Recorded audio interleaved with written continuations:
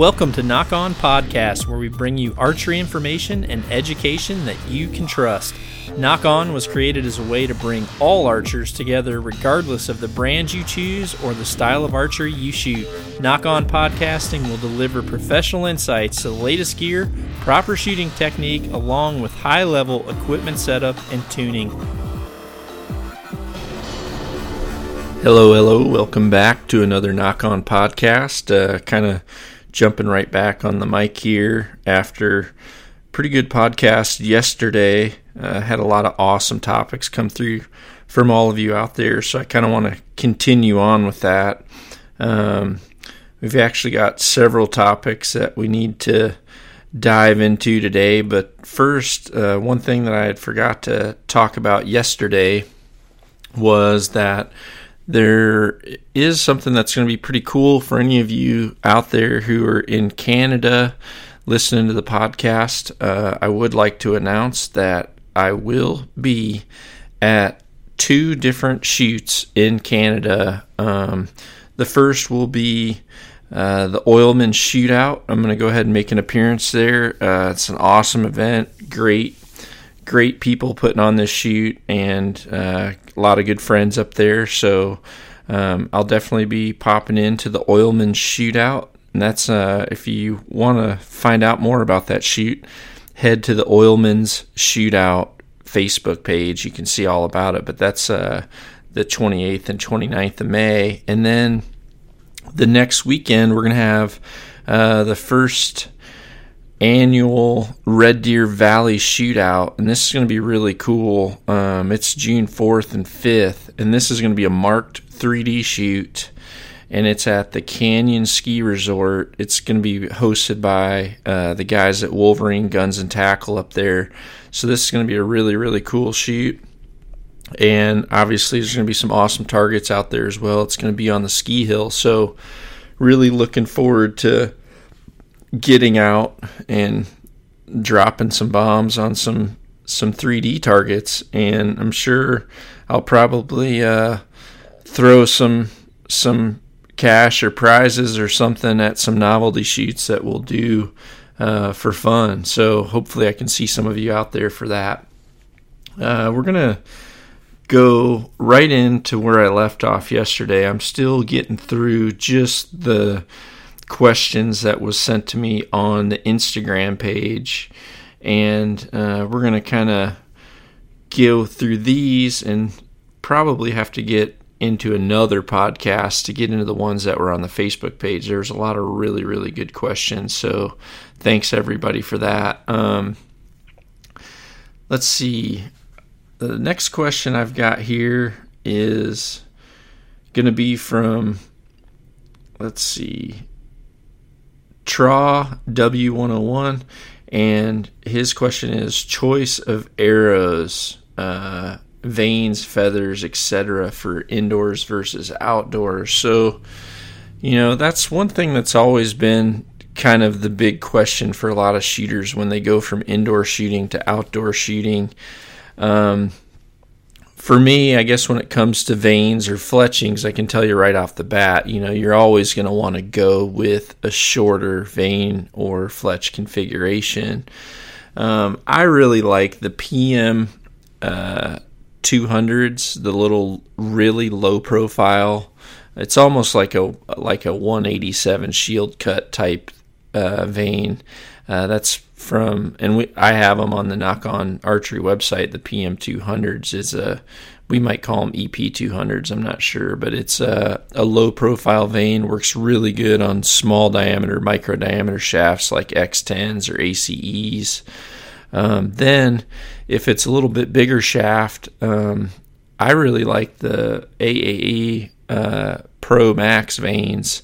It's kind of an in-between vane. It's a little bit bigger, but it works really well on the new bigger diameter carbon shafts. For those of you shooting 3D and trying to shoot a little bit bigger shaft, that's a really good vane to go with, something that you're going to have still have some stability on the back end of that shaft, but also you really just don't want to struggle with wind drift or, a crosswind, because in most cases, especially for the 3D guys, the FOC is never really that high compared to guys that are setting up for, field shooting or even outdoor target archery. And in those cases, most of those people are, shooting like a 187 shield cut type arrow. And, I guess from there, when it comes to the actual arrow itself, it really depends on the application. I've told people if they're going to order, if they want one arrow to be able to do everything, I'm talking, you want to be able to hunt, you want to be able to shoot some indoor league, you want to shoot outdoor, you want to shoot 3D, you want to shoot field, I think the best overall arrow ever is probably the ACC. That's just an awesome all-around arrow. From there, if you're going into target archery or field shooting, it just really depends. I've had my best scores ever with the original X10s, and they're a little bit slower, but the mass weight is higher, and I can tell you that from a wind drift point of view, they're by far the most superior out there. Just micro diameter with a lot of mass weight and a barreled shaft. It's pretty superior, but if you're really not going to be shooting 70 and 90 meter stuff, then your options really, really open up. You have a whole new list of arrows that you can use, and you really have to just factor in how much wind there's going to be, because obviously the more windy the conditions or the terrain that you're in, the more likely you are going to have problems if you choose a larger diameter shaft.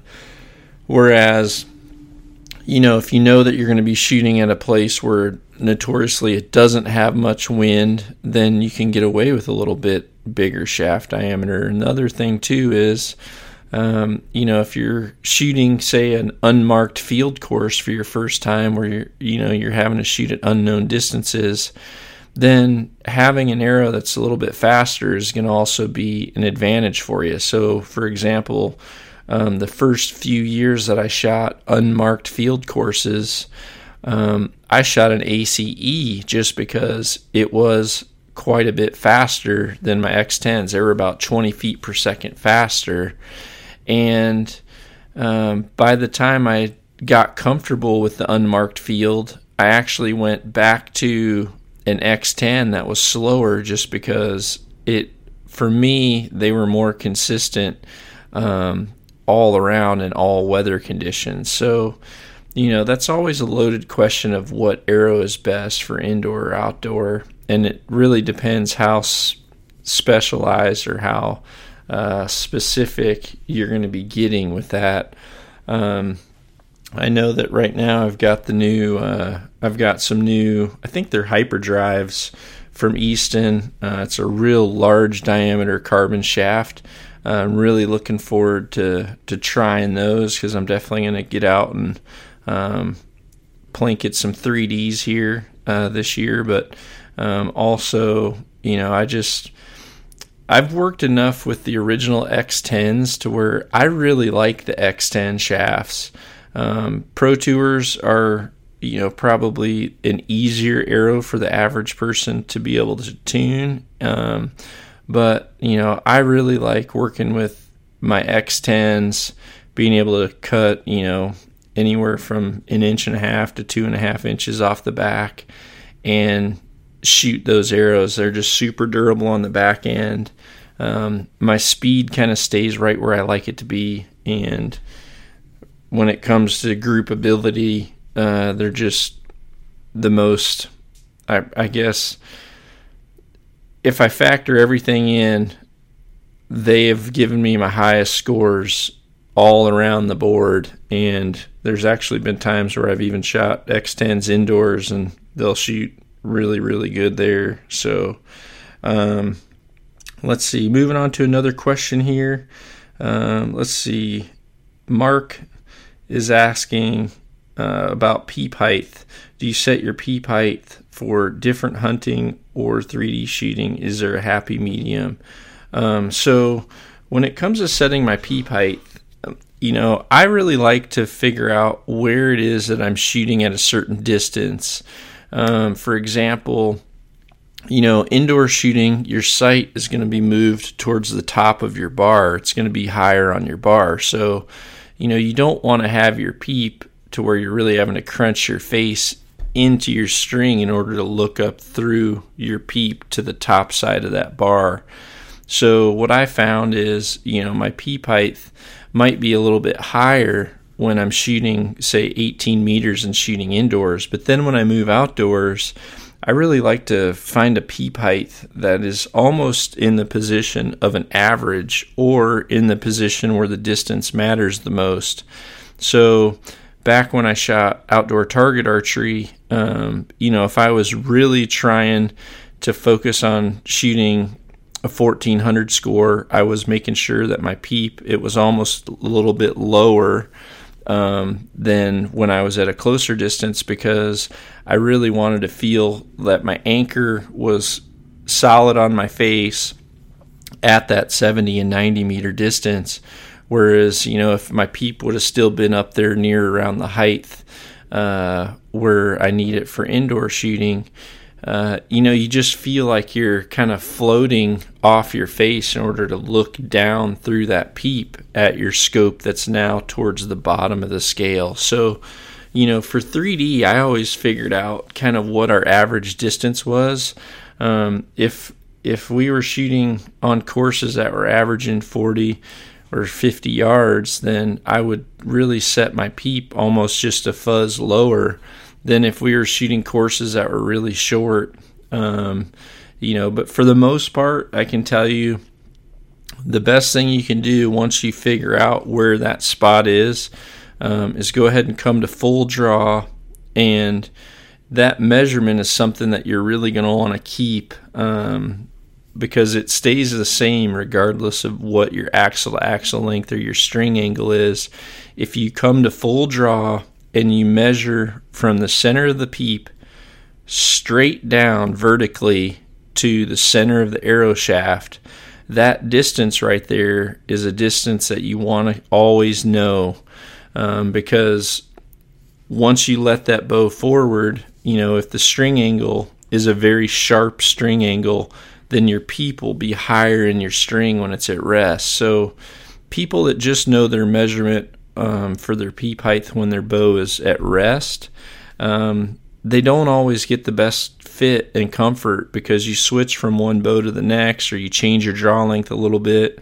It changes that string angle, and then ideally your peep height in your string will have to change too. But if you know that distance is always, say, 3.75 inches from the center of your peep straight down to the center of the shaft, if you have the ability to either pull your bow back and let someone take that measurement for you and just slide your peep to that position, then you can be assured your anchor position and your fit, how that string's on your face, can be the same each and every time.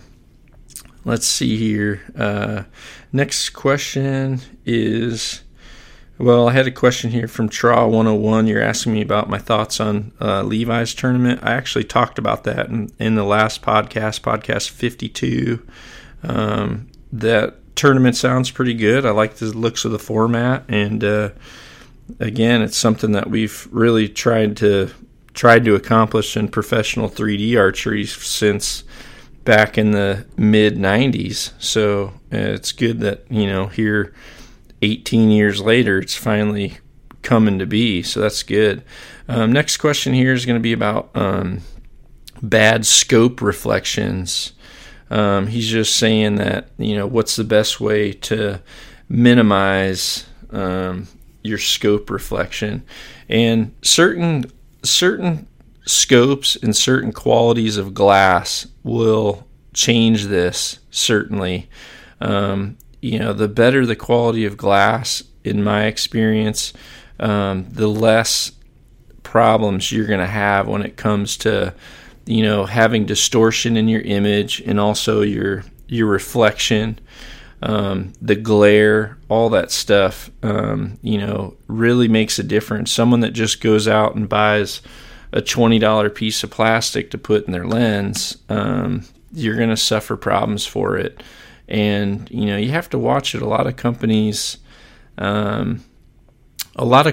now advertise a certain type of brand, but really their glass isn't necessarily that quality of glass. For example, I've seen some that'll say, it's a Zeiss lens, when in fact it's not a Zeiss lens, it's a Zeiss coating, and there's, a slight difference. I've seen some companies that were notoriously selling a certain type of glass that was really high quality, and now as the years have gone, they've just switched brands to a different quality of glass, and they just really haven't made it public knowledge that the glass is different. So if you're struggling with that, one thing that you should always do, or that I always did anyway, is if you have just a very slight angle on your glass, when you're looking at your sight or your lens, if you slightly tilt it down just a little bit, you'll actually angle your reflection away from the direct angle of your eye, and you're not going to see that. The other thing too is, obviously, if you're shooting in white shirts, this could be a problem. That's something that you really got to be mindful of.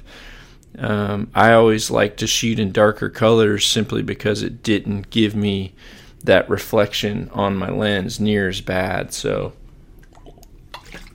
hopefully those help you. Let's see here. We'll move in to D Miller 6868 saying, tell me why in the world the archery industry won't make a good multi-pin vertical sight. Your opinion would be appreciated. It seems like every time a really good multi-pin vertical sight comes on the market, it seems like the ones that were really good, they kind of go away because they end up being too expensive for the average person to buy.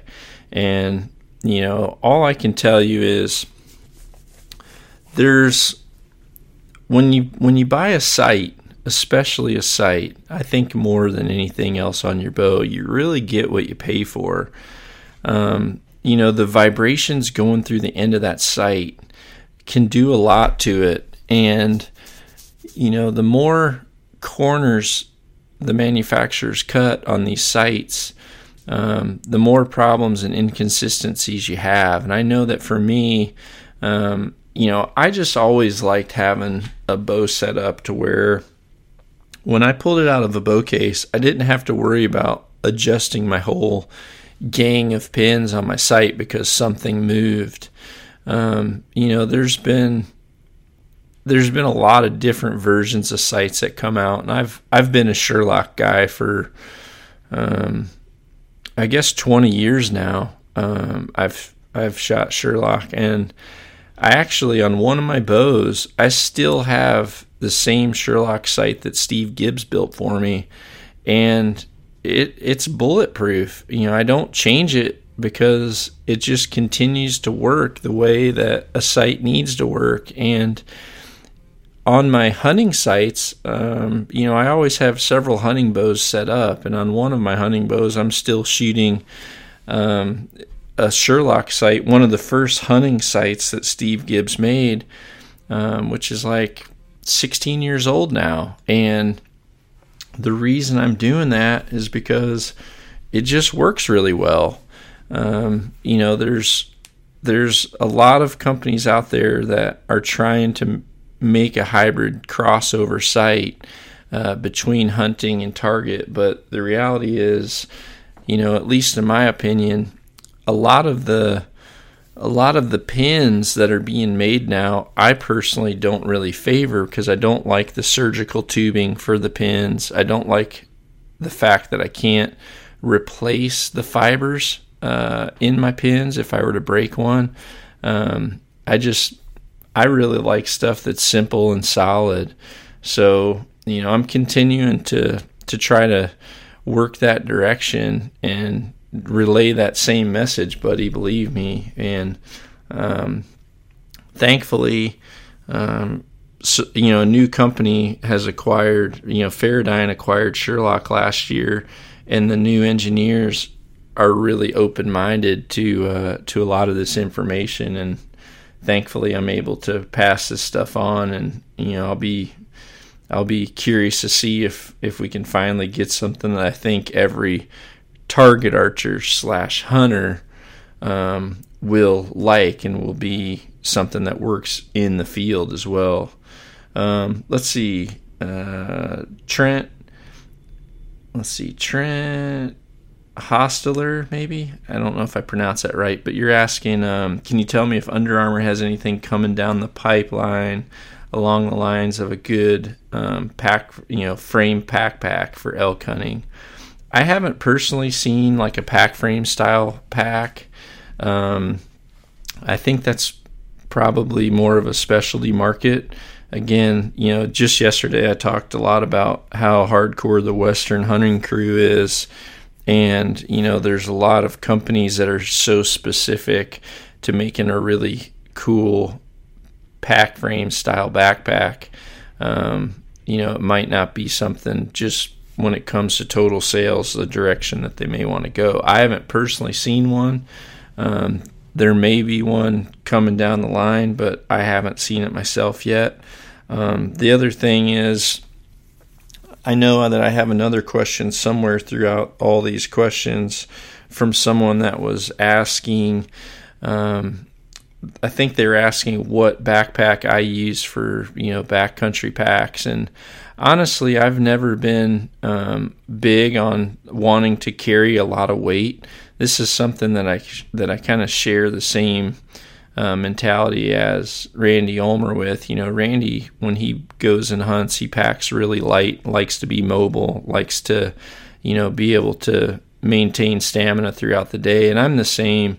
I've hunted with friends out west where they're carrying, a big 2800 pack. They've got a spot and scope. They've got a tripod. They've got, just pretty much everything they need to survive for a week in the pack. And I'm just not a hunter that really goes that way. I know there's certain backcountry applications to where you'll need to pack in like that, but most of the time I'm running an 1800 pack at the most, and I really limit my pack to hydration, some food, headlamps, knives, a first aid kit, a rain jacket, and that's about it. I'm pretty light and mobile with what I'm doing, and that's how I like to hunt. Once I get something down, you might have to, then you're trying to figure out what the best way to get that out. If you're on a hunt where you're in the backcountry and that if you make a shot, you need to make that first trip back to camp with meat, then yeah, that's a whole different story. Then it's definitely a case where you're going to want to be taking that stuff with you. But for 95% of the hunting that I do, I just don't have to pack that way, and I really make the best out of utilizing an 1800 pack, and it works really well for me. But again, for any of you Western hunters that are needing pack frame style hunts, at least right now, I haven't seen a pack that's coming. Okay, let's see. John Beastman is asking my thoughts on same-day blind setups for hunts. And, I can tell you that I've had a ton of success with this, and I don't want to sound like a sales pitch because this is, something that I really, really believe in, but I've had a tremendous amount of success, for the last 5 years, ever since I started hunting out of the bale blinds. Redneck has purchased bail blinds a few years ago, and they've continued to make these blinds better. And I can tell you that when it comes to a real legitimate bail blind, I know there's a lot of people making really crappy, junky ones right now, and I've seen several of them in stores. I can just, for me and the deer that I hunt, which are, fair chase, wild deer, turkeys, muleys, elk, moose. I've literally shot so many different animals out of my blinds. It just seems like a real bail blind is so natural, and they've seen so many of them that almost regardless of the area, and I'm talking all the way from the northern parts of Canada all the way to the far, far south, I've utilized bail blinds. I've utilized them in Montana, South Dakota, Nebraska. I've used them in Kansas, Oklahoma, Illinois, Wisconsin. I mean, I've used them everywhere, and every single place I've always had awesome success. Now, when it comes to pop-up blinds, I can tell you that, pop-up blinds are something that need to be out ahead of time. They need to be concealed, and things need to kind of get used to them, unless it's a turkey.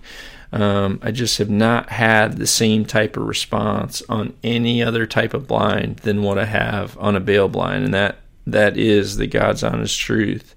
I've got several different ways of utilizing them here on my place. I've got several mounted on like hay wagons, so I'll just move my blinds around to different sporadic parts of my properties, and for the last 5 years, all my animals are getting used to seeing them, and they continually move. So if the wind isn't right, I really don't disturb anything on a field to hook up to that and pull it to the other end of the field and hunt out of it in the same day, because like I said, there's always bales around, and they really, really just accept them. And whether it's moose or muleys or whitetails or turkeys, I've had every single one of those species within 5 yards of the blind, and I've got so many pictures of animals just literally like looking inside of them. They just completely accept them, no question about it. Next question here is going to be from Jason McKinney. Says he's thinking about trying the Carter the Only. No one around here has it. Have you tried it? If so, how does it feel compared to a normal hinge? I've always shot Carters because I just feel like the quality of the handle and the shape of the handles fit me really well. The Only is a great release. Erica Jones has pretty much dominated the female professional class for years before she had her baby, and has just loved that release. I know several pro shooters that's all they shoot, and I like it as well. But what's funny is most of the releases that I shoot are like some of the original ones, and I've just really got along well with them. I'm still shooting an A-tension a lot of the times, although I do like the Two Moons release. I do like the Only. But for me, when I shoot a hinge, I really like to shoot hinges that have a shorter jaw, where the jaw is closer to your hand. So that's kind of the reason why I still shoot, an A-tension quite a bit. But yes, it is a good release. You can set it super fast. It pivots really, really well. And, again, just get one and try it. You might want to order one from Lancaster Archery and give it a try. I think if you've shooted a few times and don't like it, they'll probably end up letting you send it back. I did have a question here from Hoyt 5.0 asking why I shoot a 4-fletch. And I've talked about that in previous podcasts, so you might want to go back through there. And I also talked about your question for sight tapes. There's a lot of different sight tapes. I still use Archer's Advantage. That's just me because I've had it on my computer so long, and I know how to work it really well. But when you're asking about my fletching, whether I shoot straight or helical, I shoot from anywhere from about 1 degree to 1.5 degree. It really depends on the diameter of my shaft and the rest that I'm shooting. Right now, when I'm shooting a blade rest on an indoor arrow, I can shoot more of an offset. I can shoot about 1.5, and I have perfect clearance. Now, I'm shooting about 1 degree on my forefletch, and I'm shooting a fall-away rest, and it works awesome. And I've got one more question here I'll talk about real quick. It's from Jason McKinney again, and he was asking about my camera setup when I'm filming for my TV show. So honestly, most of my show where I have the ability to really control the set and control the environment, I shoot with my DSLRs. I'll shoot with the Nikon DSLR. But when it comes to my in-the-field hunting, I film most of my stuff with a Canon. Either if I'm on a hunt where I'm really limited on space and I'm having to carry tripods and everything like that, I'll go ahead and take a Canon G30 with a DM100 microphone and try to film just the core part of the hunt, the animal coming in and the shot. But then once it comes time for, lead-ins to the shows or, the recovery, things like that, I'll go ahead and make sure that I have a good wireless mic. Or, if I'm able to do a recovery, I can go back and get my DSLR, get it on a tripod, etc. But when it comes to the actual footage in the field, it's a G30 or Canon XA20. Both those have been all I need personally. I've carried big cameras. I've had tons of $10,000 cameras over the years and end up selling the dumb things because most of the time I'm filming myself, or worst case scenario, or I guess a better case scenario, I'm handing my camera off to someone else to do it. And the simpler the camera, the better my footage is overall. And I think for the average person that's just going to throw a camera in their backpack and want to go out and film, that's an awesome little camera. The best thing I can tell you is to get a good head, a good head for your tripod, and also a good head for a good quality tree arm. My tree arm and my tripods take up the most weight of all my gear. I have those and a good thumb remote, and I can tell you that that's really all I've needed. So I appreciate everyone listening to another podcast here, and this kind of concludes all of the questions that I had through you Instagram followers. So over the next day or two here, I'm going to dive into the questions that all of you sent me on the Facebook page. So knock on, everybody, and have a good weekend. Be sure to visit knockonarchery.com to see our entire line of trendy knock-on lifestyle clothing. knockonarchery.com.